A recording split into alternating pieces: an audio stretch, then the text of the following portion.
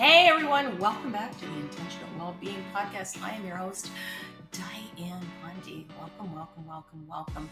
I wanted to talk about a little bit about well-being and activism, or co-conspiratorship, as I like to call it.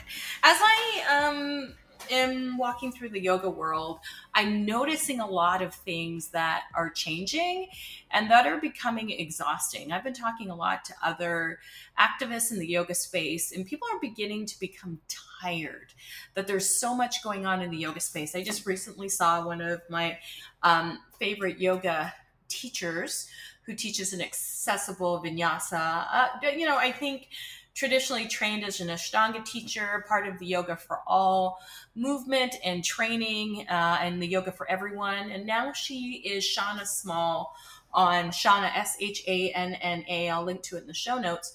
Shauna Small on Instagram. And she put up, I think it's a story. It might be in her feed, might be out of her feed by the time if you're listening to this podcast. But she was talking about how discouraged she felt and how we are backsliding in our attempts to become more equitable. And dare I say the word inclusive. I'm kind of moving away from the word inclusive, because inclusive to me still seems to feel like you have to be asked to be included, or somebody gets to choose who's included. I mostly like to think about the word inclusive in the way of white folks need to include themselves in the conversation around diversity, that diversity doesn't happen outside of whiteness. But I digress. I'm up here to talk about our well-being in terms of activism and moving through the yoga space and the wellness space as a connected and accessible space for all of us.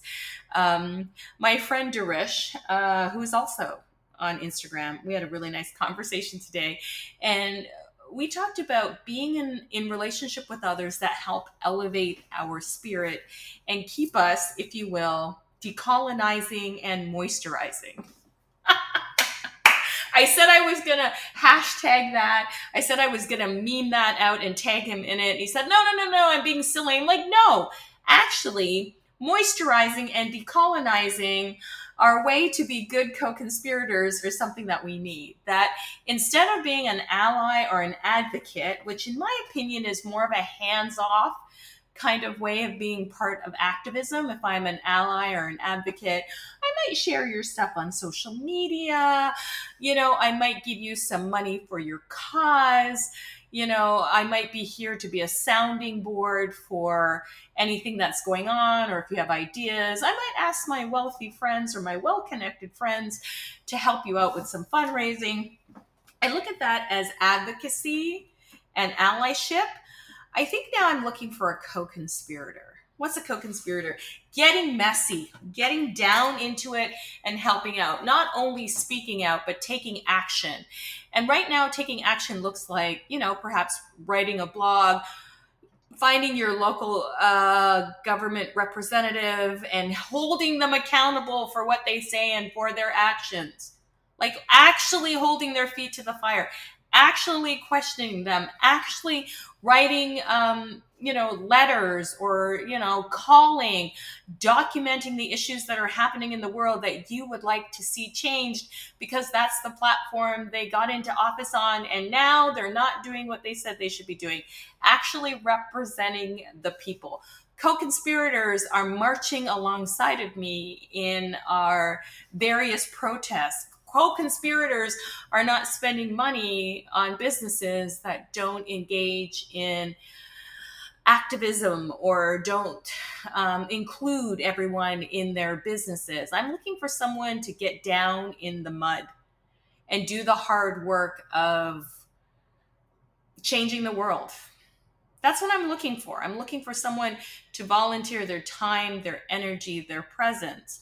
I appreciate the support of advocacy and allyship, but those of us on the front lines, particularly Black women, queer women, trans women, that are speaking up and doing the hard work and organizing and being the loud voices in the world, and often being condemned for being a loud Black woman, or a pushy Black woman, or an angry Black woman being, condemned for that type of behavior.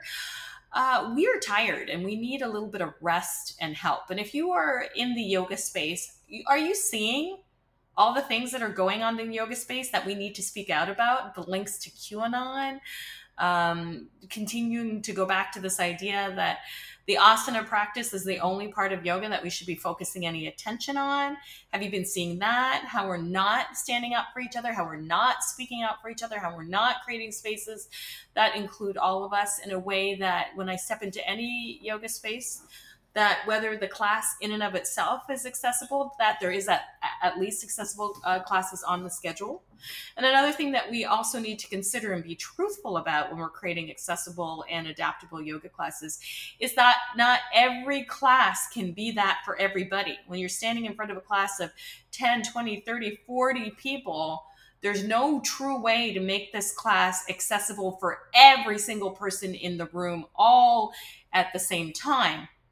But we can make it less inaccessible. And in some ways, we have to create specialty classes for folks who have very specific needs that your drop-in mainstream yoga class can't necessarily address in a 60 or 75-minute class. That we need to have what accessibility looks like to me, or yoga for all looks like to me, is when I look at the schedule of classes, that there is a lot of different kinds of classes for folks to get to, and that the hot power yoga isn't always in the most sought after time slots. That you have an introduction to yoga, you have a progressive yoga, you have yoga for larger bodies or fat bodies or plus size body, or however you want to identify in that space. That within that schedule, there's spaces for queer people to feel comfortable in, for large people to feel comfortable in, for people practicing with disabilities. That's not necessarily going to happen in every single class that you teach. But we can be aware of the language we use. We can be aware of the cues that we give, and giving people autonomy in their own practice, allowing them what they need to do in the space. And that our yoga practice does not need to look like this choreographed dance, that we're all breathing on the same cue and we're all moving on the same cue and we're all doing things that look pretty much identical. That the room can be a hodgepodge of lots of different types of bodies and movements moving in the yoga space. And that can be a class, that can be your vinyasa class. But knowing as teachers, it's going to be virtually impossible to make every single class you teach accessible to every single situation. However, we can make our language way more inviting and inclusive. We can make our poses and slow down our practice so it's accessible to more people. We can create specialized practices for people who are going to need more attention than one can give in an hour-long yoga space at a gym or a club or a studio. We can have conversations online. We can teach specialty classes online in prime time slots so that people have access. We can take yoga to the park and the community center and anywhere else. We can have public spaces that are accessible to folks, that they don't need to necessarily be a member to join, that they can drop in or they can come to yoga at the park now that the weather is getting nicer, or if you live in a climate where it's always warm. That's another thing that we can do. What are some of the ways that we expand out what asana class looks like? How many times can we figure out ways to have people get into their bodies in a joyful way, and to know that joyful, mindful, intentional movement looks different from day to day, from body to body, from person to person. Let's be honest about what we're offering. I'm super tired of seeing, pictures saying adaptable, accessible yoga, and the person's doing a handstand, or even sitting cross-legged. It would be lovely to see somebody sitting in a chair, or, kneeling, or standing next to a wall or a tree, or whatever it is, so that when people look at these pictures, they're like, okay, you know what? I can do tree, standing next to a tree with my hand on the tree. And again, taking away the onus that every single class and every single situation has to be accessible to every single person in that class. We have to have stuff for everybody to be able to do, but know that it's not going to be this uniform thing that's going to happen. And when we show up for our advocacy, our allyship, and my favorite one, co-conspiratorship, in order not to become burnt out in this whole activism versus yoga situation, is that we have to choose the causes that are near and dear to our heart and commit. There are too many things going on in the world for us to be able to speak to everything. And as a person who loves to do activism work, who loves to show up in these spaces, somebody's calling me. I'll have to get back to them. We can't always be all things to all people, right? I really speak to creating inclusion, and really speak to creating more so equity than inclusion. As you know, I'm trying to move away from that word, but it keeps turning up in my lexicon. But, figuring out what are the causes that I can be the most helpful in, that I can show up fully and understand, that I'm educated around, that I have a connection to, and showing up fully and directing the majority of my attention to the place where I can be most effective. And that when people slide into my DMs and say to me, as an activist, you should be speaking on A, B, C, D, E, F, G, H, I, G. I am one person, and I cannot be the forefront of every single cause in every situation, in every country, in every way. I can only speak to the things that I have the bandwidth and the energy to do. And for other causes that I do not have the bandwidth and energy to do, I can support somebody else who's doing that work. When you are very passionate about a cause that is going on in your community, and you slide into my DMs and demand that I speak on this, even though I'm not educated to speak on this, even though that I don't have enough information on it, even though I don't know how I feel about the entire thing, and you're demanding me to be on one side or the other, and I don't know exactly where I stand, I can support you, and you can go out into the world with your knowledge and your platform and be that person, instead of hiding behind the folks who are always up front and demanding the folks who are always up front to speak out about it. Yes, I have a large platform, which not a lot of people engage with, to be quite honest. Yes, I have a large platform. Yes, I have the ability to reach a lot of people. However, I don't always have the bandwidth, understanding, time, or space to take on every single injustice in the world. And they are doubling, if not tripling by the minute. And quite frankly, what we see is going on in the United States is terrifying to the rest of the world, because these are all the things that are going on in our own individual countries that are amplified within the large scape of America, within the large population of America. Everything is amplified. And so we can only do what we can do. I can support you in your cause that you are involved in. I can donate money. I can share my platform. I can share your work. Okay. I can be a source of comfort to you, but I can't always be at the front of everything going on in the world.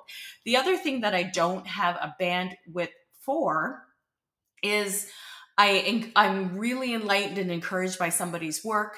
They may have stepped in at one time, made an apology, said the wrong thing, did the wrong thing, and have made amends. I can't cancel them altogether. The people that I cancel are the people who double down and refuse to learn, and refuse to show up, and refuse to apologize for bad behavior and to learn from it. Those folks I don't have time for. If those folks are not jiving and vibing with me, I can't jive and vibe with them. And if people make a mistake, or if people have that you disagree with, but overall their work is uplifting the world, we can talk about that on the podcast. We can talk about what you deem problematic, or I can ask them about what you deem problematic if it's a one-time slip up. But if it's somebody who is continually being damaging to any particular population, voice, or identity, or society, or community, of course I want to hear about that. Of course I want to do. But I have to take the benefit of the doubt. I can't tell you how many people slide into my DMs and say, oh, are you going to be interviewing this person on your podcast? I heard that this person did this, that, and the other. I had a personal whatever with this person's friend's boyfriend, something. And it turns out to be an individual, personal thing that you've had with this person. And now you're angry at me because I love this person's book, or I love this person's work, or I see that they're actually doing something great in the community, but you don't like them for this one individual thing that you perceive as a problem.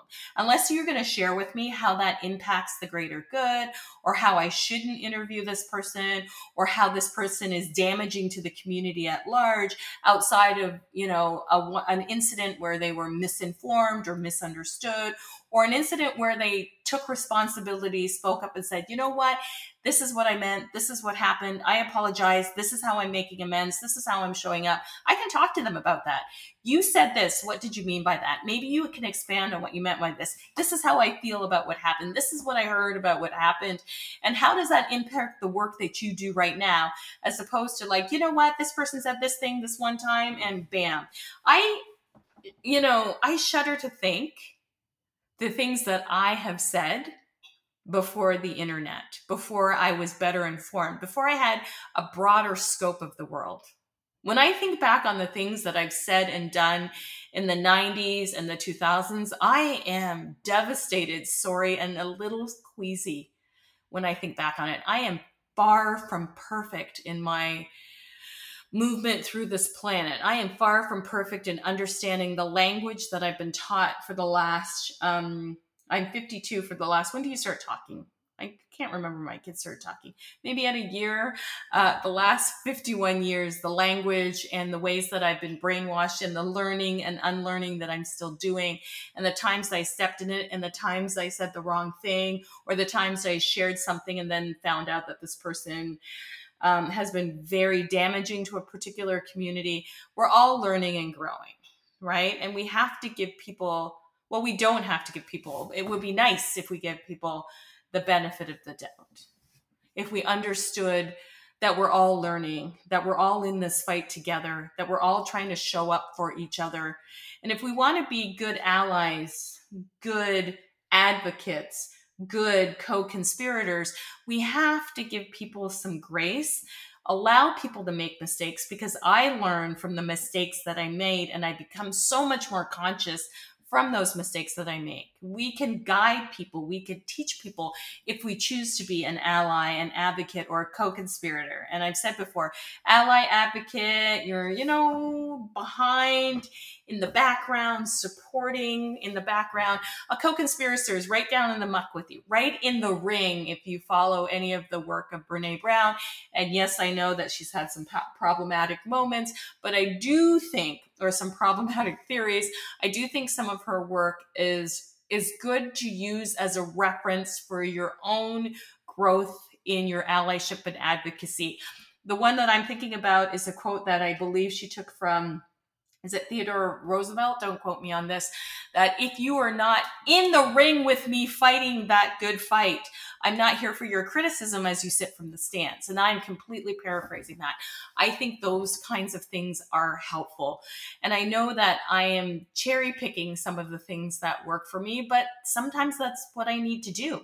I cannot be all things to all people. And if you're working in activism, you cannot be all things to all people. You cannot take on the weight of the world without burning yourself out, getting discouraged, and divesting from it altogether. It plays on your well-being. It plays on your health. It doesn't make you effective. It makes you tired, burnt out, and bitter. So self-care has to be a big part of your activism work. You have to step back and take a break. And that's when allies, advocates, and very much co-conspirators can step up and take the next shift for you. So it has to be a shift work where we can step back and take a break, where we can be dedicated to the causes that intertwine. The causes that intertwine for me is anything that is creating equity for all of us. Anything that's going to allow all of us to have the things that we need to survive in the world. And I don't know every situation, so I have to stick with the ones that I know, because I've only have so much time to dedicate to this cause without burning myself out completely. So if you are following me on social media, you may notice that my social media is very diverse. I talk about makeup that I like, trips that I take with my husband, things that I do with my children, because I have a human life outside of my advocacy work and of my activism work. But what's strange to me is on my Instagram, the only things that get the likes is when I'm in the battle and the struggle. That's the only thing that seems to elicit a response from folks, is when I'm educating you, or when I'm, in a fight and I'm trying to share awareness about something. But me as a human being living my everyday life doesn't always get the same amount of attention, which is fine. But keep that in mind, which is why we need to be able to step out of the world and take a walk or a trip or a bike ride or a nap, or, eating a favorite food, or things that are directly connected to our well-being. That is far more important. And remember that you cannot be all things to all people. The same way that you cannot be in a room of 50 people and teach everything that everybody needs within that class. You can do a general overview. You can create autonomy for students. You can open the door for people to have their own experience. And that's the best that you can do. And if you're beating yourself up for not being able to do it all, that is not going to help your own personal well-being. And in the end, that's going to be your downfall. So I know this was a bit of a rant and a bit of all over the place, but at the end of the day, I'm asking you to look out for your well-being, to remember that you cannot do it all, to reach out and ask for help when you need it. And part of your activism has to be, what is it that I stand for? What is it that I want to do? What is it that I most align with? And where is it that I can make the most amount of impact? And can I focus on that? Because if you keep focusing on everything that comes at you, you become distracted, tired, annoyed, resentful. And remember, you can take a break from activism.